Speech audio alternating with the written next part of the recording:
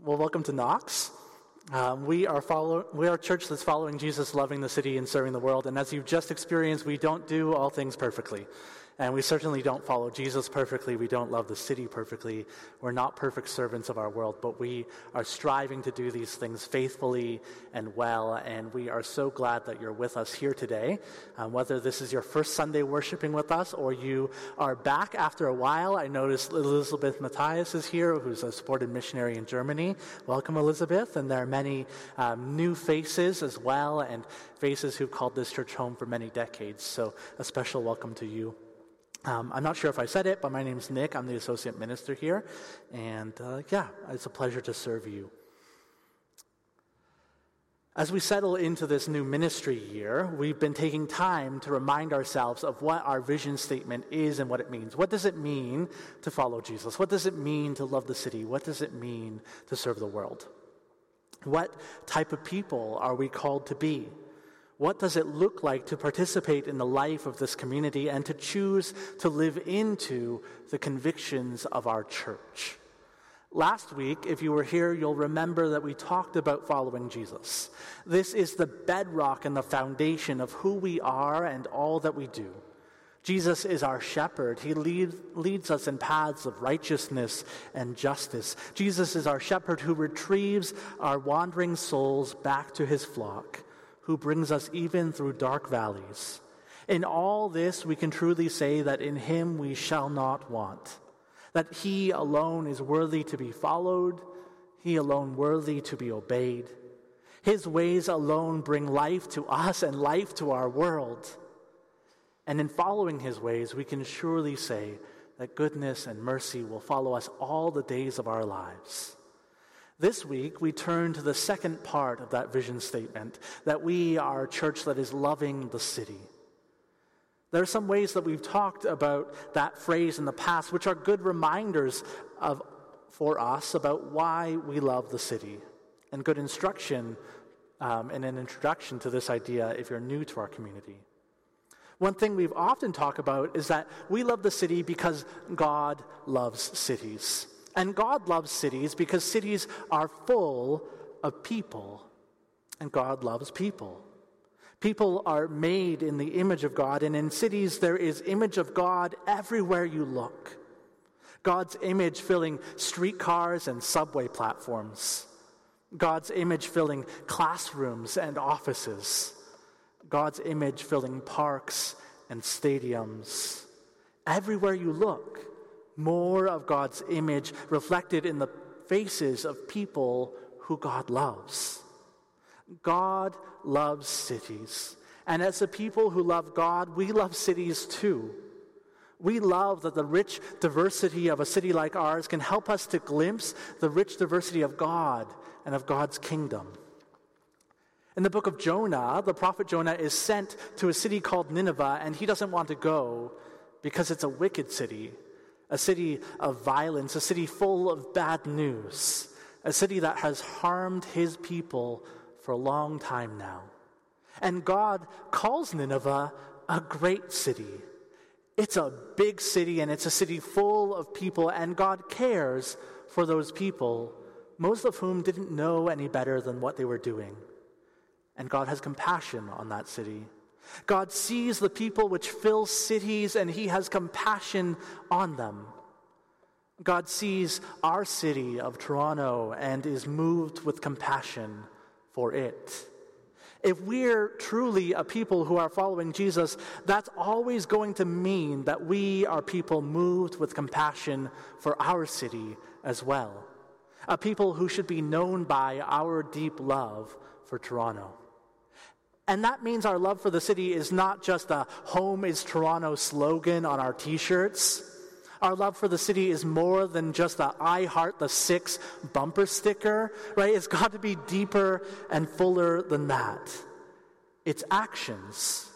To be moved with compassion for the city is to choose to care for the needs of our city. To take note of the issues that impact our neighbors and our neighborhoods. To raise our voices to our leaders, to address the problems which harm the very least among us, which make our city violent and vile and to desire far better for it, to always bring Toronto before God in prayer, and not to allow the shadows and hard realities of life in this place and at this time to harden our hearts for a place and a people that God loves. Another point that we've often talked about in the past is that we love the city because we believe it points towards a future city, the city of God, the heavenly Jerusalem.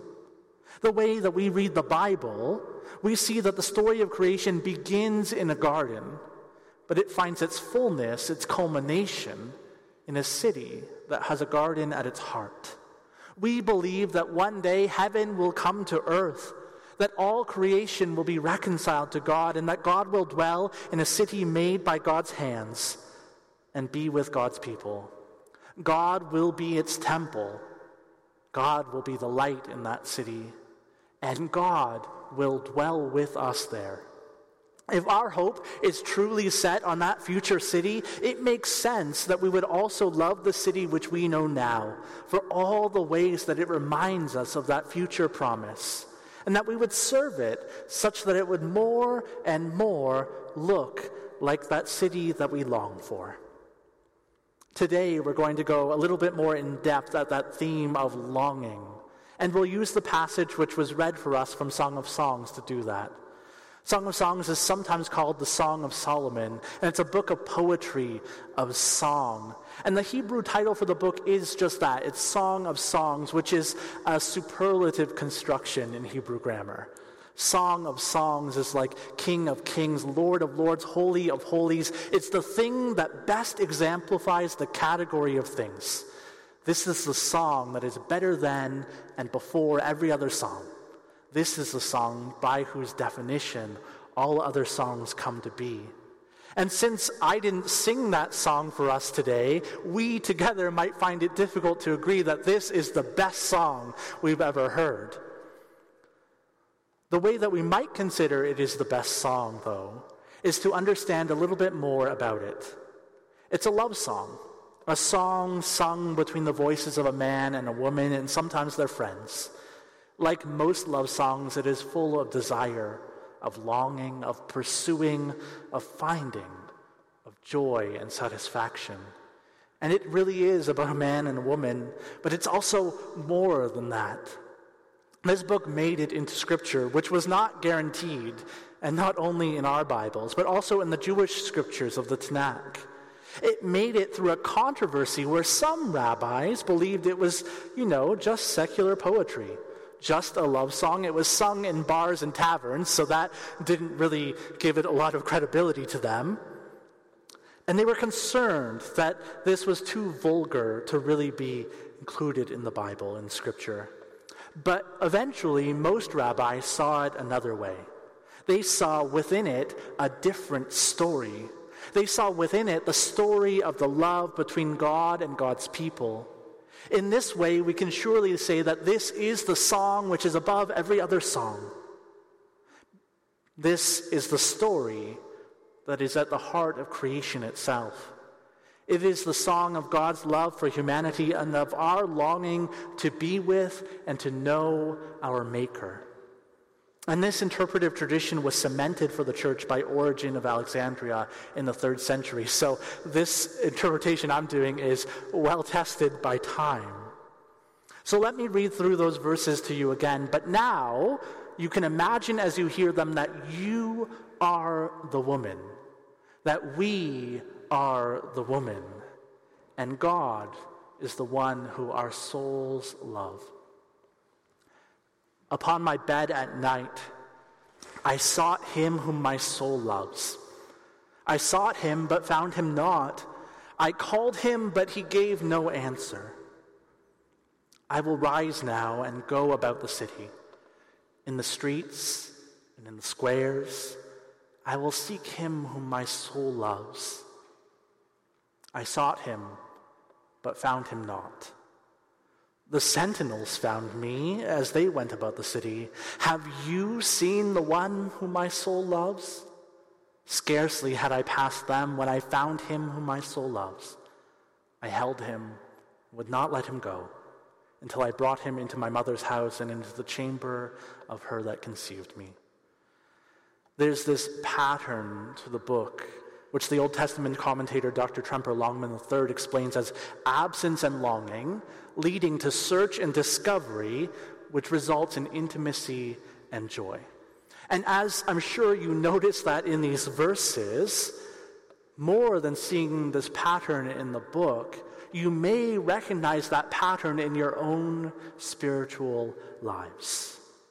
Feeling that God is absent, longing for God's presence, or at least some sign that God is doing something, longing for God's presence and promise, which turns into seeking God, pursuing God in Scripture and prayer, in community and spiritual practices, and at times discovering God's closeness to us, experiencing the joy of God's presence.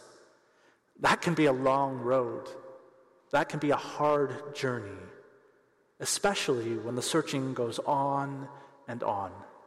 And that's what we see here. The woman lies on her bed awake, longing for the one her soul loves. And there are a couple of things to note here already. While our translations leave night singular, it is plural in the text. The idea perhaps being that night after night she has waited. Night after night she has been unable to sleep, longing for her beloved. The other thing which I think is important to note is that while our Bibles might say the one her heart loves or the one her soul loves, the Hebrew word isn't limiting this to a spiritual kind of love or a physical or romantic kind of love only. The word here is nephesh, which is the essence of a person's being. She's calling her beloved the one who her whole being loves, the one that she loves with all of who she is. Night after night, unable to sleep. Us desiring God's presence. The presence of the one who our whole being longs for. Who we love with all of our heart, all of our soul, all of our mind, and all of our strength. Perhaps you've experienced some of those sleepless nights too. Perhaps you're here with us today with that kind of longing in your heart. You've chosen to rise up and to go and seek God out. The woman in the text has an idea that's like that. No longer will she wait night after night, calling out and receiving no answer. She'll rise up. She'll search him out. She will go and find her beloved. And where does she go to find him? She goes about the city, in streets and squares, seeking out her beloved. But she doesn't find him. That verse is a verse of such anguish. Night after night she'd called out and received no answer. Now, having taken action to seek him herself, she does not find him. What deep dismay she must feel. How many of us have felt our prayers go unheard in the night? How many more of us who try to pursue God in Scripture, to seek God at church, to find God at work in our lives, have sometimes turned up empty? How deep a despair that is. It's interesting to me that she seeks out her love in the city. Cities are so often places which are hostile to relationship, places where you can feel alone in a crowd. She begins in her bed, a place of intimacy, and she moves to the public square, a place bereft of intimacy. Cities like ours, we know, can be places where you know 100 people and you don't have a deep relationship with any of them. Where it seems that everyone is lonely and somehow everyone is too busy to change that. It is in this place of need for community that she seeks out her beloved. And she turns to the sentinels. She turns to the city guard. And we have to wonder, how could they possibly know who she's talking about? How could they possibly know who the one her heart loves is? Their job is to look out for anything unusual, and it seems to have been her in this moment. She's the unusual one. But they're hardly on a first-name basis with the whole city. The lack of community, the lack of belonging, the lack of knowledge of our lives is plain. Yet she still seeks him out. We are also invited to seek God out. In the book of Jeremiah, God promises that if God's people seek him, they will find him when they search for him with all their hearts. God will be found by us, declares the Lord. We, like the woman in this song, are not to stay in places of quiet to seek God out. We're not to restrain our search for God in the privacy of our bedrooms or in the diligence of our prayer lives. Rather, we should also choose to rise up, choose to go about in the place where we are and to see where God is in the city. Where is our beloved present in these streets? What is our God whispering in the public square? How is our beloved at work in the university? Who is Jesus serving in our neighborhood? If we are a people who are longing for God, we should be eager to find God wherever God is, whatever God is up to, even as this woman could not stand another night without her beloved, but got up and looked frantically about her city. I wonder if we could do likewise. Can we not be satisfied with a God who is confined to these walls? What a small God that would be. Can we not be satisfied with a God who seems at times to be chained to our Bibles? But can we seek out the God who is living and active in every place where we are? The God who has gone before us to Toronto and who we may search out and find in its streets. The 12th century Scottish theologian Richard of St. Victor writes this reflection on this portion of the Song of Songs.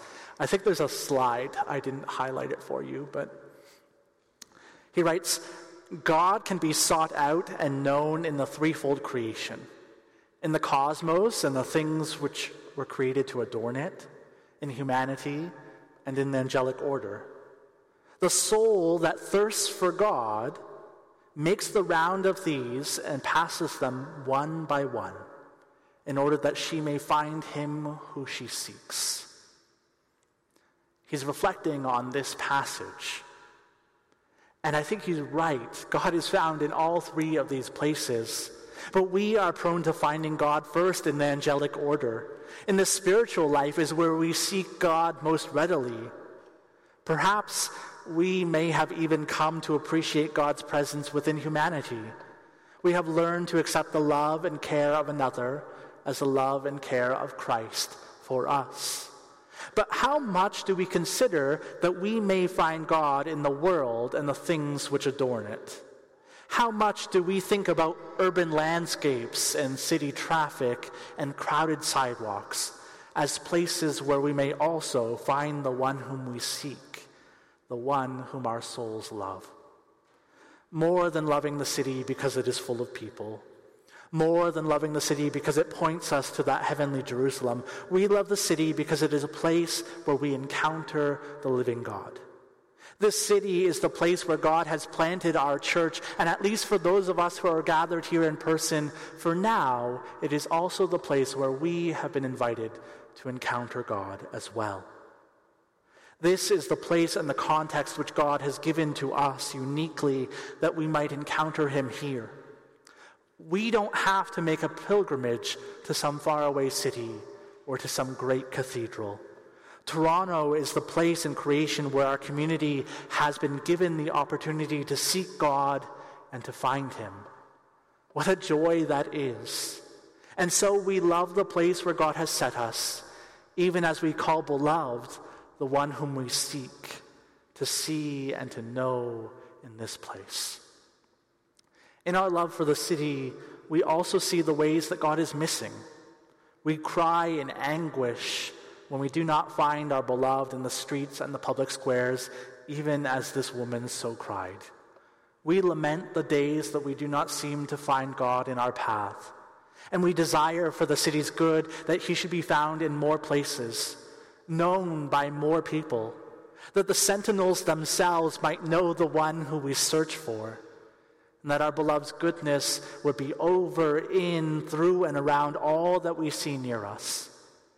That is where we seek God out, not in the privacy of our minds only, but also in the public places where God is present, that we might find him and hold on to him and not let him go. We are a church that is loving the city, because like the psalmist, we confess that God is within her. She will not fall. God will help her at break of day. Our God is present in the city. Our beloved walks in these streets and cares for these people. So we seek him out faithfully, loving the place where he dwells with us in these days, even as we long for that better city where he will dwell in every place and in every way. May we all have eyes to search out our beloved, hearts to desire his presence, and faithful ways in this place that we might seek him and find him wherever we go. In the name of God, Father, Son, and Holy Spirit. Amen. Our reflection time will be a little bit different this week. First, I have an invitation, a challenge for you that you should write down, maybe put on your calendar. This week, you're invited to walk through your neighborhood, to look for our beloved Lord's presence where you are, and to pray for places where you wonder, how is God at work here? Maybe places where you miss his presence entirely. So that's a project for you, a challenge for you this week, and it could just be on your way to work. It could just be in a quiet moment in the evening. It doesn't have to be long, but it's good for us to practice looking for God in our neighborhoods, looking for God in our city. And I wouldn't ask you to do something I'm not willing to do myself. And so this past week, I took an opportunity to walk around the church's neighborhood, and I took some pictures of some of the things I saw, and I want to invite you to pray with me for our neighborhood here at Knox, for this neighborhood. So some of these pictures I took, some of these pictures Tamika took. So we'll pray, and as we go through the pictures, I'll leave like 5 or 10 seconds for you to also pray for these places and things. Let's pray together.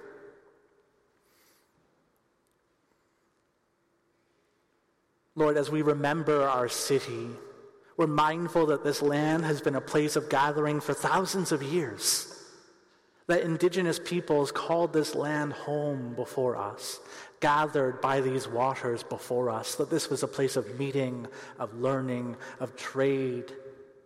We thank you that this has been a gathering place for your people for long generations.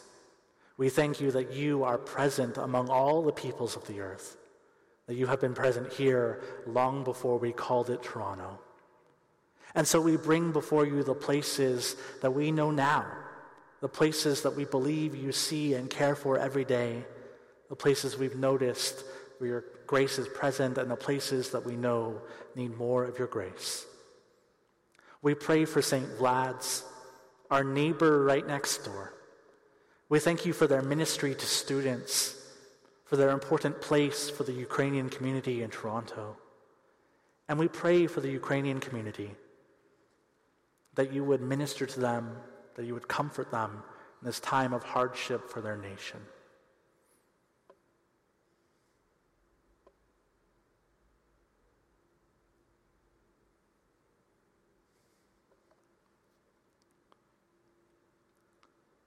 God, we also bring to you those who are struggling with addiction and mental health. We're thankful for the presence of CAMH in our neighborhood, and we pray for those who are receiving treatment, those who need treatment, those who don't have enough support. We pray for those who are also seeking the help, healing, and recovery of those in need.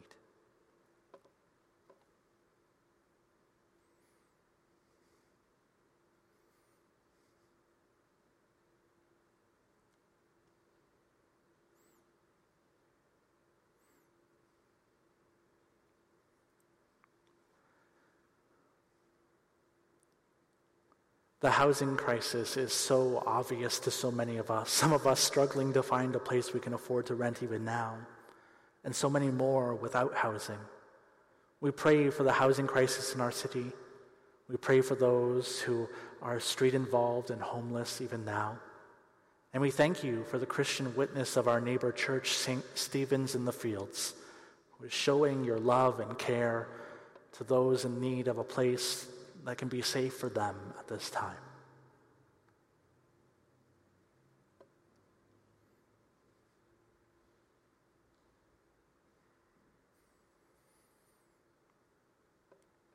We also pray for the missions and ministries which exist in our neighborhood to care for the very least, who care for the vulnerable, who care for the forgotten.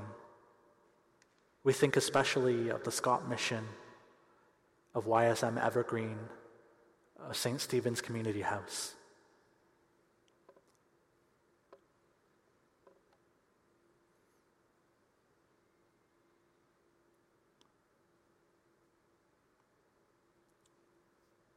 God, we pray for neighborhoods.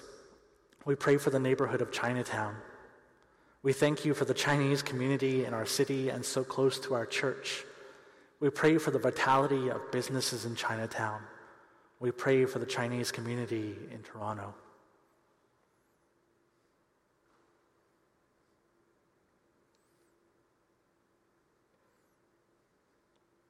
Likewise, we pray for the neighborhood of Kensington Market. We thank you that it has been a landing place for new community groups, for refugees and immigrants for decades. We pray that it would continue to be a place of diversity, of cultures coming together, of welcome and hospitality.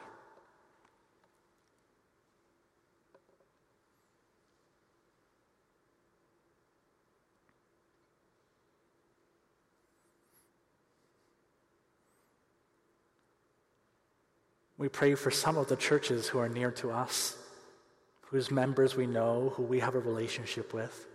We think especially of First Baptist Church and for Chinese Presbyterian Church. We pray that they would be a vision of your presence in their neighborhoods, that we would be good co-laborers with them, and that their witness to the gospel would transform many lives.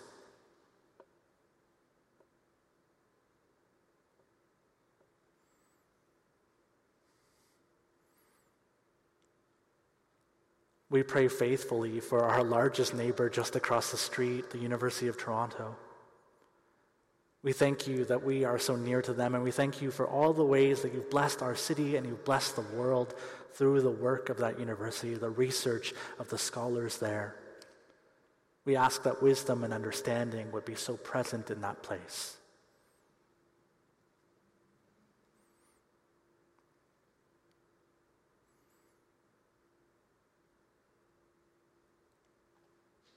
We pray for the residents of Harvard Village, for people renting student housing, for people in apartment buildings, for neighbors who've lived here for many decades. Would their homes and apartments be places of peace?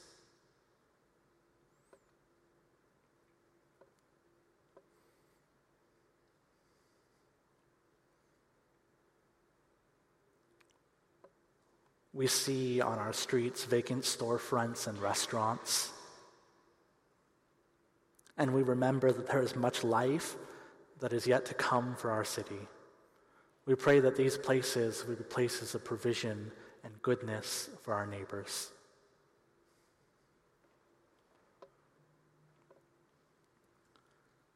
We remember the ministry of Knox College and the Toronto School of Theology. We pray for many students who are studying theology, who are studying ministry, that they would be a blessing to the church.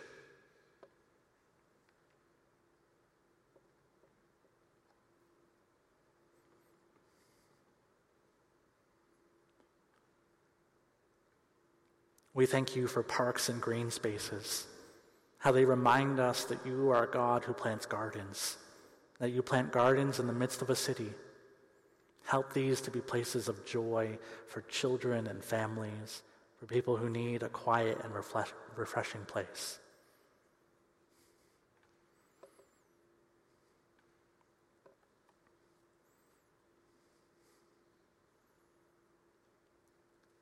We remember primary and secondary schools, Lord Lansdowne, the Da Vinci School, Harvard Collegiate and Central Tech.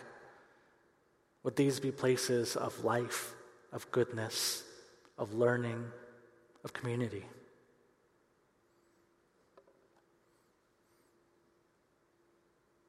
We thank you, God, for all the ways that people move about our city, and we pray for cyclists, pedestrians, and drivers, that Vision Zero would be true, that people could be safe to move about however they move about in this place, that there would be a respect between all these types of people, that we would celebrate the rush and the life that we see on our streets.